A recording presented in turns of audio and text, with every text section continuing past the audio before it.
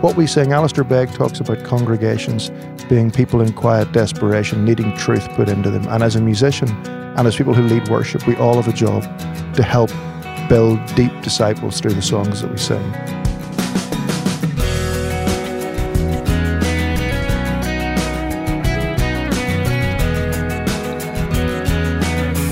Our special guests today on First Person will be Irish singer-songwriters and recording artists Keith and Kristen Getty.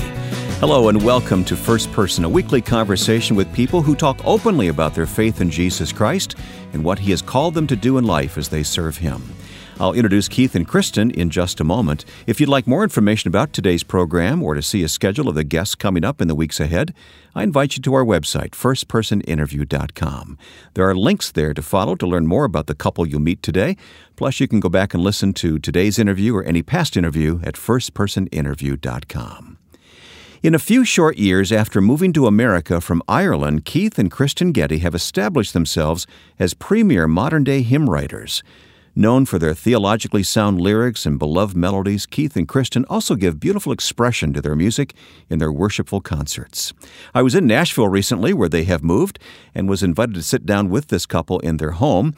2-year-old Eliza Joy played quietly as we talked about their thanks to God for the growth of their ministry. We're so grateful. The opportunities we've had, as young people, we could never, either of us, even when we moved here, could have dreamed the opportunities we've had, and we're so grateful for that, and we're so grateful that when you think every day, when you think of the sin in your life, even things you wish you hadn't have said, even last night or whatever, that the Lord can still use these bodies and these limited gifts that we have to be involved in Christian service. It's pretty excellent, You also feel that burden, or healthy burden it is, to continue with the work, to try and continue trying to do it well and working at your craft and stewarding the stuff best you can. I think writing gets harder every year. This year I've had to work even harder to craft out some songs. I look at the songs each year that we write, and each year we get little bits of little jewels that we're happy with, but it seems to get harder and harder every year. So but I think I'm not sure. I'm not sure what the answer to that is. You're also talking as a new dad. Lots of things going on. And it's not just the creativity and the performance, but it's all the behind-the-scenes organization, the business part of what you do, too. It's got to be very demanding. It is. We've been blessed with a very good team. Obviously, we made the unusual step of managing everything ourselves. So both the touring company and the label product company and the song company, we oversee. And so that's been a whole new way of thinking about how you do stuff. But over time, the Lord has brought people into our places. Kristen's father once said to us that resources will never be the thing that stops you doing things. It'll be personnel. And so it's taken a while, but we've managed to get a really great team of people. Both people who we aspire to, who are in our band or who are creative and who advise us, and also a wonderful team. Both the production team, the creative team, and the office team are just wonderful. There's not one of them we don't just love being with and working with. So I think you're in an interesting position, because not only are you mentored in this place by others, but now you are also mentoring those coming from behind, right? Yeah, we were just talking about that. We just did the Irish Christmas this year, and 4 of the most impressive people on that tour were all between the ages of 21 and 25. And we like to think that they're close in age to us, but then we start until doing now, the math. we always thought ourselves as part of the younger crowd. And then finally Keith this year, thinks he graduated from college last year. And so finally this year, for the first time, we realized these kids, these are people who, were starting school when we were finishing school. And so they're not quite young enough to be our kids, but they're much younger. But we learned for the first time this year what many of you, many pastors have always told us, and that is the sheer energy of a new generation of guys who come in. And we stuck one of them onto the production team for production meetings, and they were just chirping up with suggestions that I thought were a little bit abrupt, but and each one of them has added a real spark to its young people. That's one of the reasons we moved to Nashville. We loved our time in Cleveland, but Nashville attracts so many interesting people, particularly in our area of music, and we have learned so much. It was almost like going back to college for us to come down here. And the people that we've met, we live in the university district of this town, so some of these students Keith was talking about, they're just a mile away. They permeate the neighborhood. They're sort of around, and we've loved that part of it. Well, this area is full of Music Row. We're beside Music Row, and we're beside the universities. We don't get to meet many people in Christian music, unfortunately, because they mostly live out in Brentwood and Franklin. But even without that, we have been able to meet just like, I would say almost every good thing that has happened since we moved here has the signature of people, hasn't it? People can communicate, and people we've met, from songs to concepts to. But you are in the States. You're not back home in Ireland, and now you've got Elijah Joy. He's American. Who's American. So your folks, Kristen, how do they feel about being so far away? Well, both sets of our parents, they're incredibly supportive, and they believe in everything that we're doing. They miss us, but I'm not sure how much they would actually want us to come home, because I think they enjoy coming to see us here. I see. So Okay. with everything gained, then there's a little, there is sacrifice, and we are swings and roundabouts. Yeah, we're in a unique stage where our parents are healthy and well. We have other siblings who are at home and starting to have kids and various different things. But so for now it works, but we don't know what tomorrow will bring and what the needs will be there, but we do love it here. Well, it's always fun to catch up with you guys. And I thought what we would do today, as many times as we've talked, I don't think that I've ever talked to you about your own faith story. I would like to hear how each of you came to Christ. Now, I know you grew up as a pastor's daughter, yes, Kristen, I did. So let me start with you. Okay. When did Christ come into your life? Well, becoming a Christian, I hardly remember it, in that it was the most natural thing in the world for me. Faith was an easy thing very early on. I was brought up in a house where it was clearly seen, it was attractive. It permeated all of our life through a great local church, to friends, and just how my parents were. And I remember when I was maybe 4 years old, asking the Lord Jesus into my heart with my mum, and then asking him many times every day for quite a while. I don't know why that was anyway. So it was always very much there. And I do remember when I went in the early years of high school that it became, or the last couple of years actually of elementary school, it really started to click for me, the connection of the decision to follow Christ and what that meant for my life. And I can remember going to a little group, and we were making badges and writing "I love Jesus" in this little badge I made and wearing it to school. And my teacher bringing me to his desk and saying, "Kristen, what is that you have on your uniform?" So it's a badge I made last night. And he goes, "Oh, well, is it true?" I said, "Yes, it is absolutely true." Like, he was a believer, and he was just asking a searching question, but I can remember that was the beginnings of, okay, this is actually my identity. And that carried through high school. But then, of course, like most people who grew up in the church, it is very natural. And then suddenly you meet others who don't believe what you believe, and suddenly the questions grow a little. You begin to doubt. Mm-hmm. And you begin to ask questions. And again, my family were brilliant at that. It was an environment where you could ask questions. They weren't scared to talk through the tough things. And I really appreciated and benefited from that. And the same through my time at university. What has been interesting is continuing to have to learn the simple parts of the faith, even though it's things that I've known my whole life. And there have been moments where I've heard something either in a sermon, or I've read something, and something has clicked in a deeper way. And I almost think it's like I've become a Christian all over again, even though I already know that I am. New things. But it's just, but these simple things that go deeply, the understanding of grace as it works out in your life. Because in year 4, you don't really realize how bad you are. Yeah.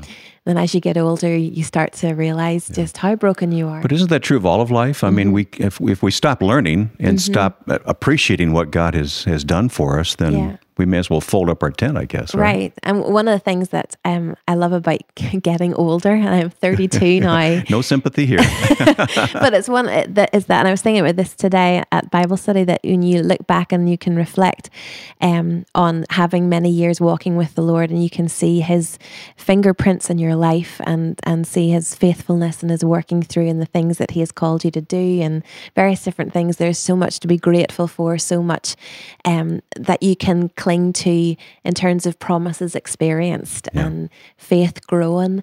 And that's something that I hope as a believer to add to every year. And sometimes I'm envious of those people that are 10 years old or 20 years old, and they're walking with the Lord longer, and see how the difference in their lives, and how their faith is just stronger, brighter, they're more confident, their feet are more firmly planted.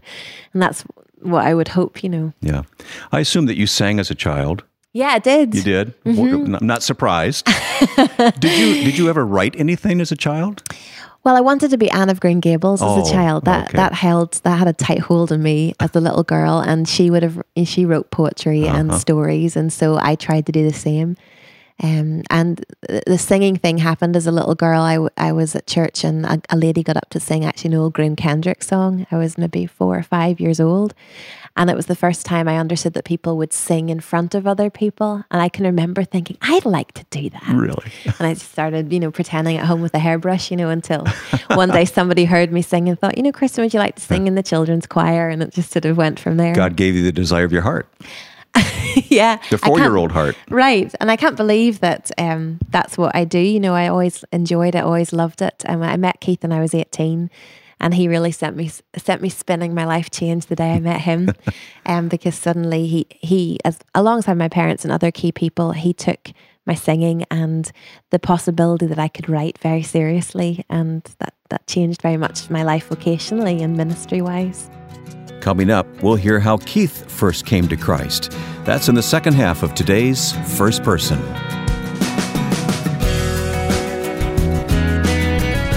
Next time, an important conversation about Native American ministry. Oftentimes when we go into the reservations, the greatest challenge we have is overcoming the damage that has been done by other Christians. Crazy Horse said that this Jesus that the Christians talk about, he seems like a good man. Why don't they follow his teachings? Charles Robinson of the Red Road helps us understand how to reach out to Native Americans in the name of Christ. That's next time on First Person.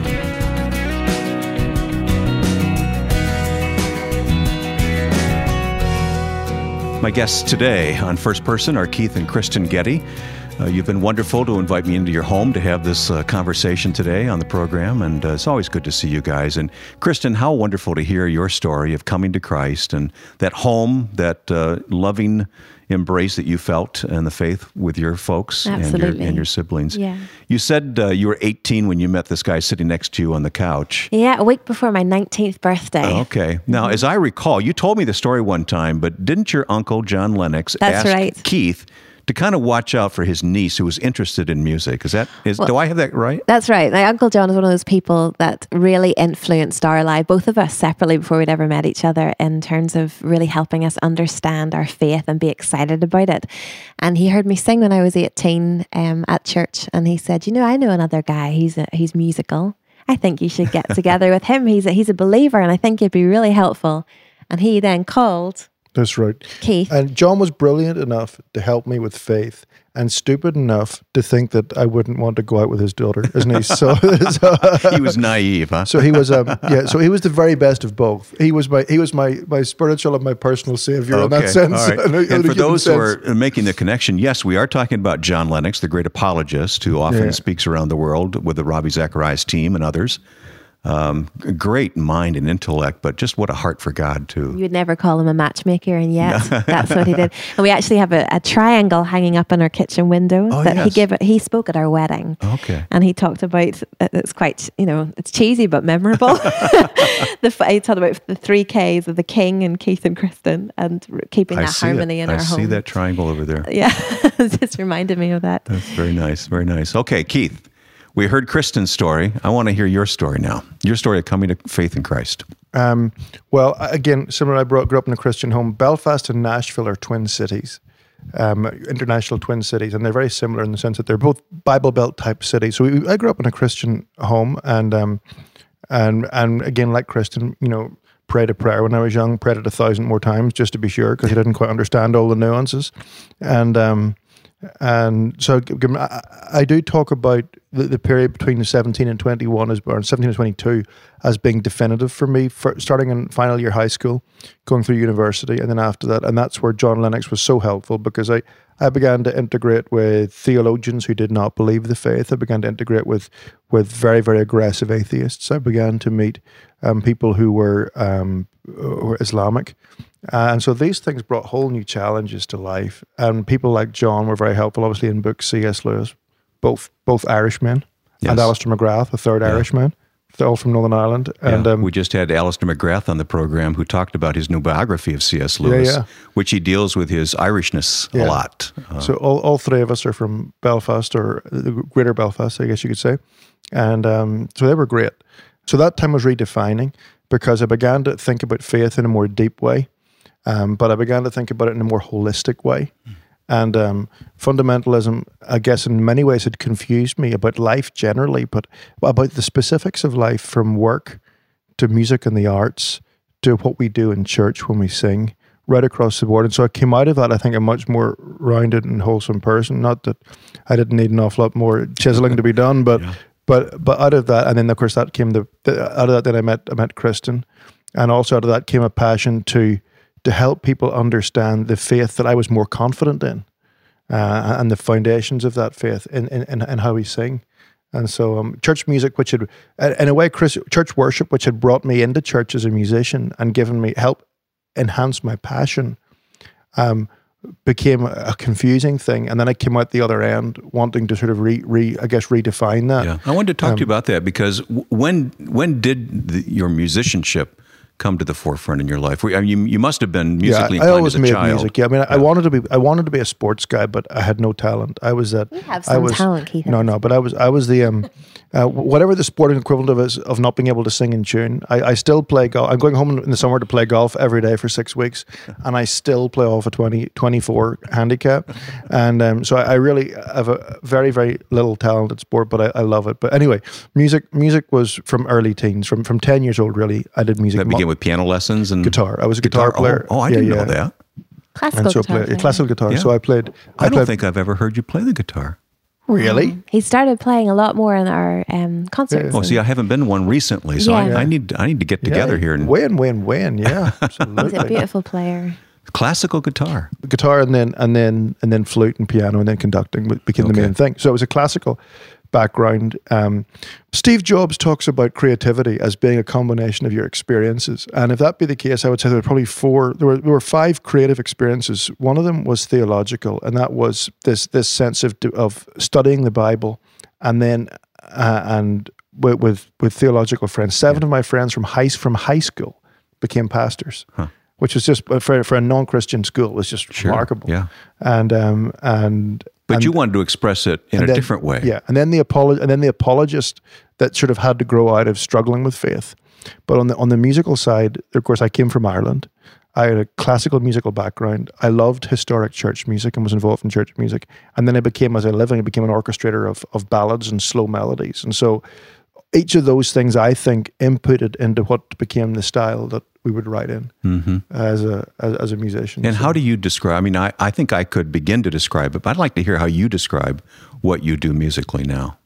I write modern hymns or modern songs for worship in churches, and spend the rest of the time being a steward of those, whether it's doing interviews with Wayne Shepherd or doing concerts at the Ryman or whatever. But so that has become sort of the vocational calling in our life, is to do that. And what sense do you have of the impact of what you do is having on the church? I mean, I can go anywhere in the country and probably around the world and hear hymns like In Christ Alone or The Power of the Cross or some of the newer things as well.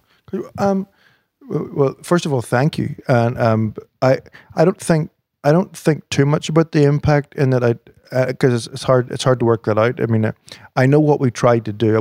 When we looked at faith, and from a personal point of view, and then from a historical point of view, and then a theological point of view, we look. I guess there were 3 things we felt really passionately about. One was text, one was congregational, and one was a sense of timeless and higher art form. And those 3 things as we look at hymnology and art in throughout gospel history, from the Old Testament on, first of all, the word of Christ dwells in people richly when they sing together. That's an important thing. God's people in the Old Testament learnt their faith through what they sang. They rehearsed the gospel through rehearsing how God had dealt through history. That's how they were taught in the Old Testament. The Psalms is probably the single greatest canon we have of the character of God and the reality of human experience.